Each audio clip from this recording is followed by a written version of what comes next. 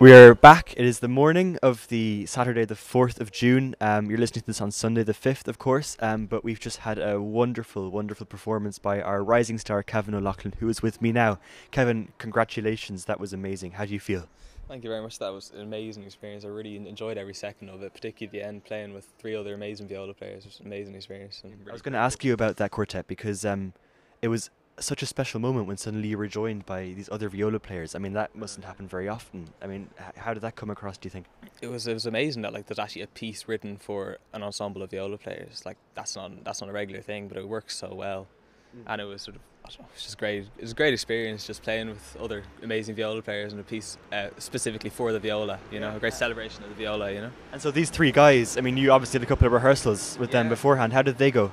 It was great. It all just sort of fitted together very seamlessly, to be honest.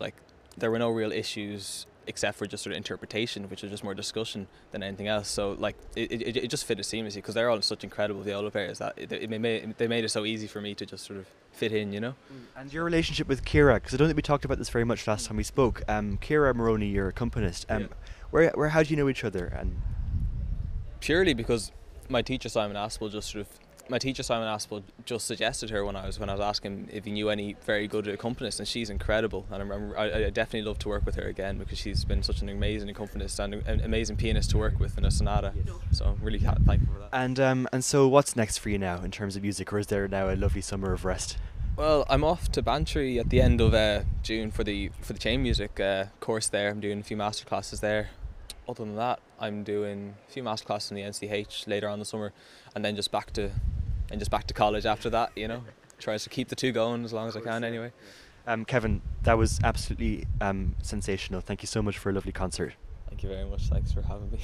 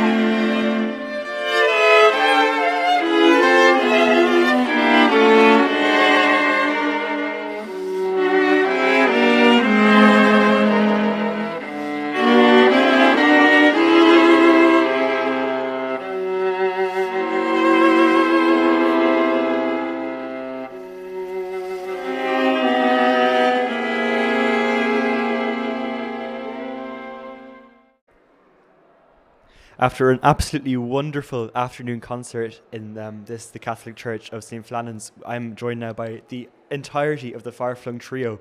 Guys, you blew the roof off. That was absolutely amazing. How do you guys feel? I love Flung. Yeah, great. I feel wonderful. It was a brilliant, brilliant audience, and it just makes it so easy to play, and everybody's just enjoying themselves so much. Yeah, I love the feeling that you get these people coming in. You can see by their faces, especially parents with kids, that they're maybe not normal, regular concert goers, and they really don't know what they're in for. And by the halfway through, you can see they're not leaving, they're having a ball. Yeah. That's just beautiful to see that. Yeah. I mean, one of the highlights for me of the concert was when you guys, as in Malachy and Dermot, you told Katherine completely unawares that you had a different piece, a new piece that she had no idea about, and then you had to improvise. That was incredible. Can you tell us more about that? That is exactly what happened. Well, we told her what key it was in. We said it's in C major. Oh, and that's all she did. That's enough. Yeah. And then they only told me that I was joining in at the very moment that I was joining in. And over to you, Katherine. Take it away.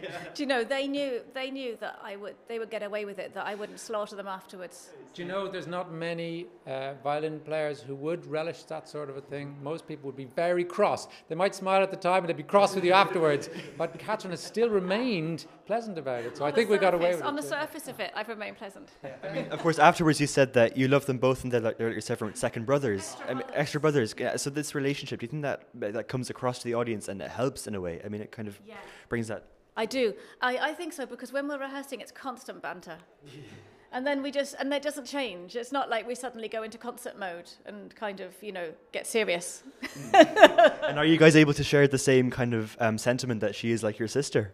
Come on, guys. Of course. I mean, I've already got 4 sisters, so one more isn't going to make a big difference. It's just someone you can take the piss out of. You're almost exactly the same age as my sister. Yeah, you've got a fab sister. Yeah, she's only a few days different, so you really are like my sister, actually. But it's just that kind of, it's like being siblings. It's just being really, like, you just can say whatever you like. And am I allowed to ask what your favourite piece of all that was? Or is that really difficult, too hard? I can tell you. I absolutely loved singing You've Got a Friend in Me for Celia and Joe, who are friends at the festival. And Celia was so delighted by it. I could see her during the thing I was watching her. She was so delighted by it, and that was just so gorgeous. And everybody else was delighted because she was delighted. There was this family feel about it, like being at a birthday party or something, or an anniversary party indeed. I don't know. I love all of the pieces. I really like Having Anguilla and Misalou at the start. And it was a family concert, and Misalou is famous from that great family film Pulp Fiction, that all the kids have seen. So I think that's a really cool piece, especially because I don't have to do an awful lot in it. I just love playing those 2 chords over and over while Katherine does all of the work. Yeah, that's right. And the Gershwin songs are different every time. Yeah. So I always, like, when we start those, it kind of begins, it kind of creeps in similarly every time. And then after that, really anything can happen. Yeah. And so it's really fun. Yeah. You were fantastic. Thank you so much for a wonderful concert.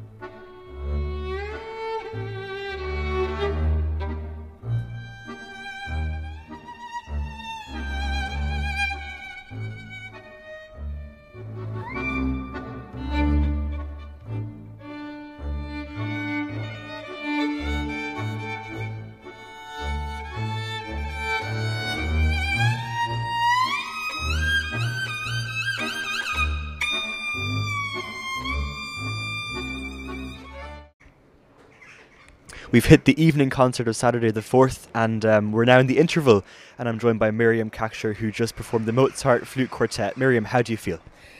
Great, I'm buzzing, even though I've had a really long day and I should be more tired, but I think just the energy of the concert really, you get a lot back. I mean, the atmosphere in there is absolutely fantastic.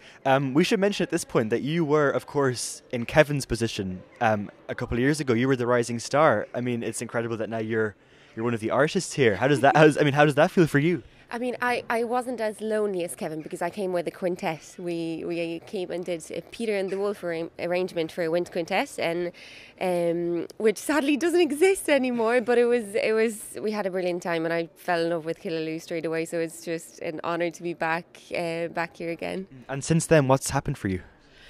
Oh, loads. That was how long ago was that? That would have been 2016, 2015, no, 2015. I think 14.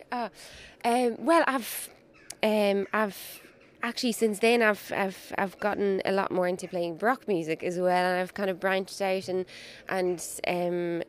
currently, the way it's really luckily worked out for me is I'm pretty much just playing Baroque music, some contemporary and chamber music a lot, and I think there was being here at the festival and soaking up all that atmosphere has been a real kind of drive or a real motivation booster for doing that, because it's just the nicest you can get, I think. So from Prokofiev to Bach, basically, you went from one to the other very quickly. I still do back and forth, and I mean, all the musicians here are so flexible. Also, it's another amazing aspect of everyone who comes here, that you can dip in and out of genres and yeah. So just to harken back to last night, of course, because you were in the Ravel, obviously the introduction in Allegro, with a much larger group and a much more eclectic mix of instruments. How does that fit in with the flute? Oh, it's a totally different sound, I suppose. It's a how you blend and how you work with the other instruments, and of course you've got a tiny mini wind section, and then you've got the harp, and it's a much more ethereal piece where you just have to feel everything kind of float and make a very, very different sort of sound than the Mozart, which is just pure joy. But it's it's a you're part of it. Almost the flute is almost like a part of a string quartet, as well as being featured as a little bit of a solo instrument. So it's a different feeling, and it's a piece also I think all flautists would know really well and would cherish, whereas the Ravel you don't get to play so often. So that was a treat as well, because you so really have that beautiful opportunity. I mean, we all absolutely enjoyed both of your performances, but your Mozart was just divine. Thank you so much, Miriam. Thank you so much. Thank you.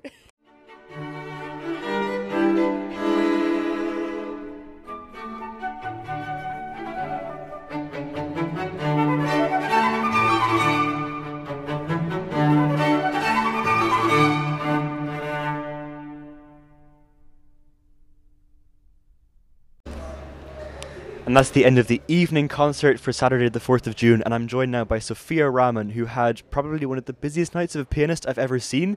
The two very, very substantial pieces of piano repertoire. How do you feel?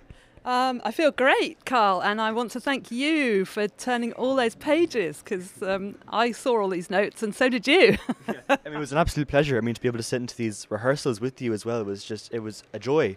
How do you go about preparing, especially the foray, with the amount of notes you had, especially in the last movement? How do you go about starting something like that? Slowly is the answer, because the brain absorbs best at a slow rate, and then the trick is, I think, for me, is to just trust that the process will speed up. It will accelerate eventually, but you have to give the brain time to absorb everything first, and as you saw, there's so many notes in that.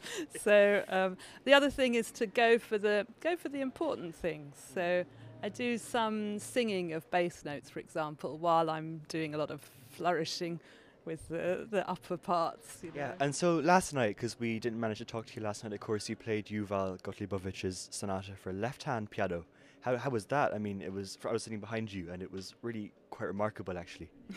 Amazing piece, amazing. Yuval's an amazing composer. He got amazing atmospheres, so it wasn't just like a sort of a gimmick, that it was beautifully used, the textures that you can do with left hand only. He wrote it for a Japanese pianist who lost the use of his right hand after a stroke, so it was written to a commission, and it's amazing to work in this way, so your different parts of your hand are doing cross rhythms, are doing different rhythms. Yeah, I mean, Yuval mentioned last night that it's been many, many, many years since the two of you played together, and you clearly have some sort of history. Can you tell us more about that? Yeah, so we met on the Isle of Man for the Lionel Tertis International Viola Competition some considerable years ago. I'd say probably a couple of decades by now. And Yuval, there were many, many entrants that year to the competition. I think there were over 80 entrants.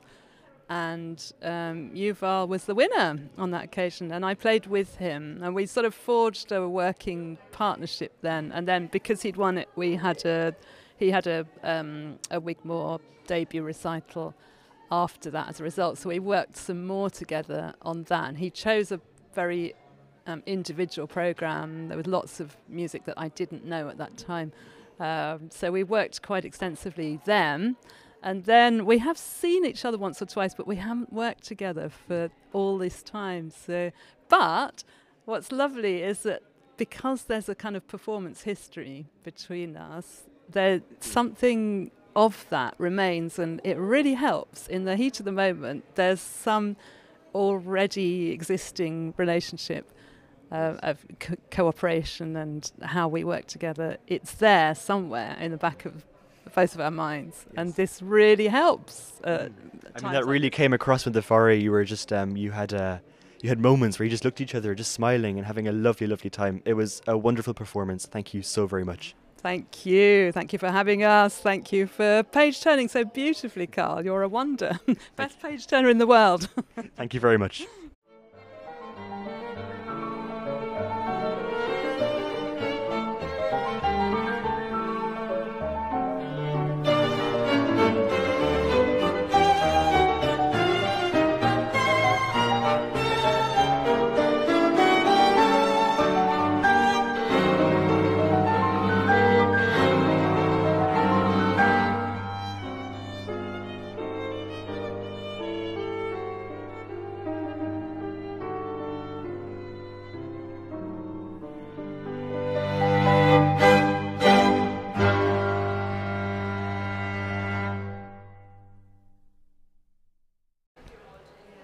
And now I'm joined by Diane Daly, who just performed Linda Buckley's Exploding Stars in a really, really special way. We'll come on to that in a second. But Diane, how do you feel? Well, it's just been a wonderful night. Full stop. It's just been fantastic music all around, and I loved being part of that in some way. So thank you. Yeah. So tell us about this production, because it actually felt like a production. Like suddenly it was as if we were watching a story. Well, I spoke to Linda about the piece a little bit, and I watched a recording of it, and I just thought I could really imagine some visual context with it, and so I asked her if she would mind if I did stuff with it and memorised some of it and things, and she said, Diane, do whatever you like, basically. So that was great. And she'd planned to be here tonight, and unfortunately at the last minute she had to cancel. But her cousin is here. I've just met her cousin, and he's videoed it for her. So I hope she likes it. We can only hope, of course. So this kind of performance, how do you start with this tape? Because obviously it's pre-recorded and it comes from somewhere else. How do you work with that? Well, it's an interesting kind of piece because it's not technically difficult. Which actually makes it more difficult to get into it in a way, because it's kind of difficult to practice as such, in the way I'd normally prepare something. So I kind of listened to it quite a lot, and getting a feel for the timings of it with the tape. Obviously, it's not something I'm so used to. I suppose I enjoyed it more when I was getting into the visual side of it with my husband Boris. He played a blinder with the visuals, and actually he did all the sound and everything for me as well. So it was nice working on it together. It was a little bit of a project because we could kind of talk about. I wanted to make kind of bits of the music a little bit more visible, and I was wondering how we could use the visual to do that. Yes. And so, in terms of the whole festival, because we haven't spoken to you before this year, you have a lot of things happening. Is there anything that sticks out to you as something that you're really enjoying? At this festival, at the festival, oh God. Well, the programme yesterday was, I thought, unbelievably original and unique and really creative. And I thought finishing with the Ravel last night was, I was playing in it, so obviously I really enjoyed that. It's just been there's a great vibe around this year. I think it's very, very special atmosphere after the last few years, what we've had. There's something quite wonderful and magical in the space this time, isn't there? Yeah, I couldn't agree more. Diane, thank you so much for that absolutely stellar performance out there, and we'll speak to you again hopefully next year. Brilliant. Thank you, Carol. Well done yourself. Excellent page turning. Thank you.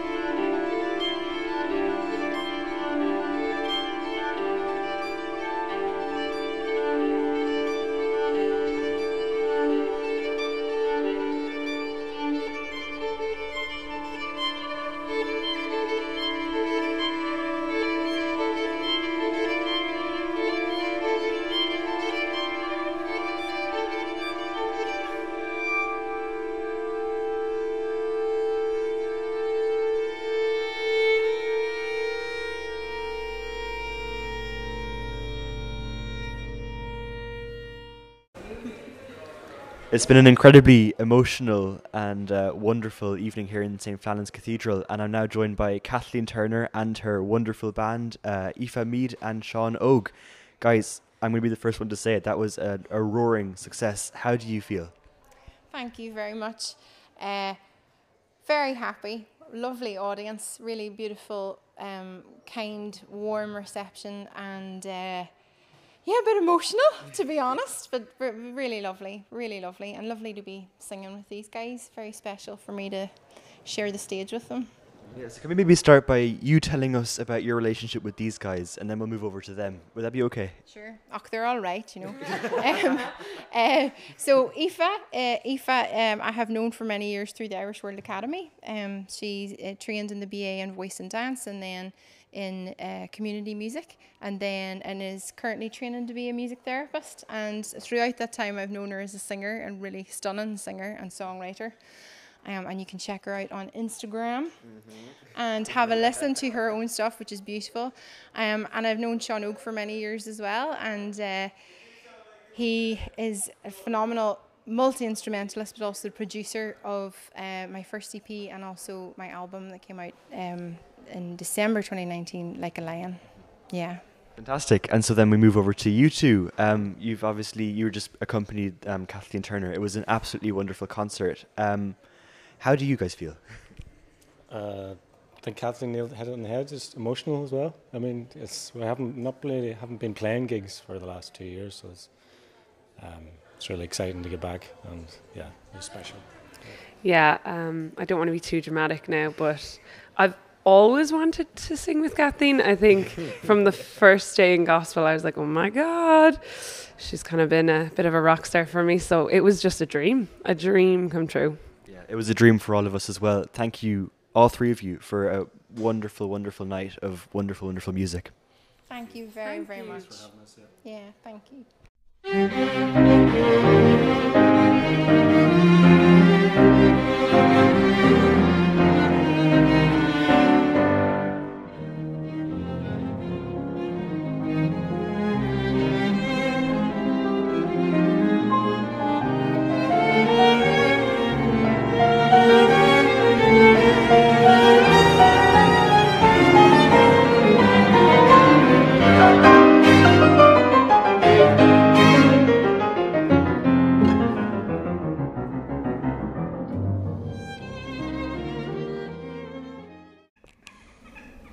And that completes a solid day of music making. 4 concerts in 12 hours. A really, really special day.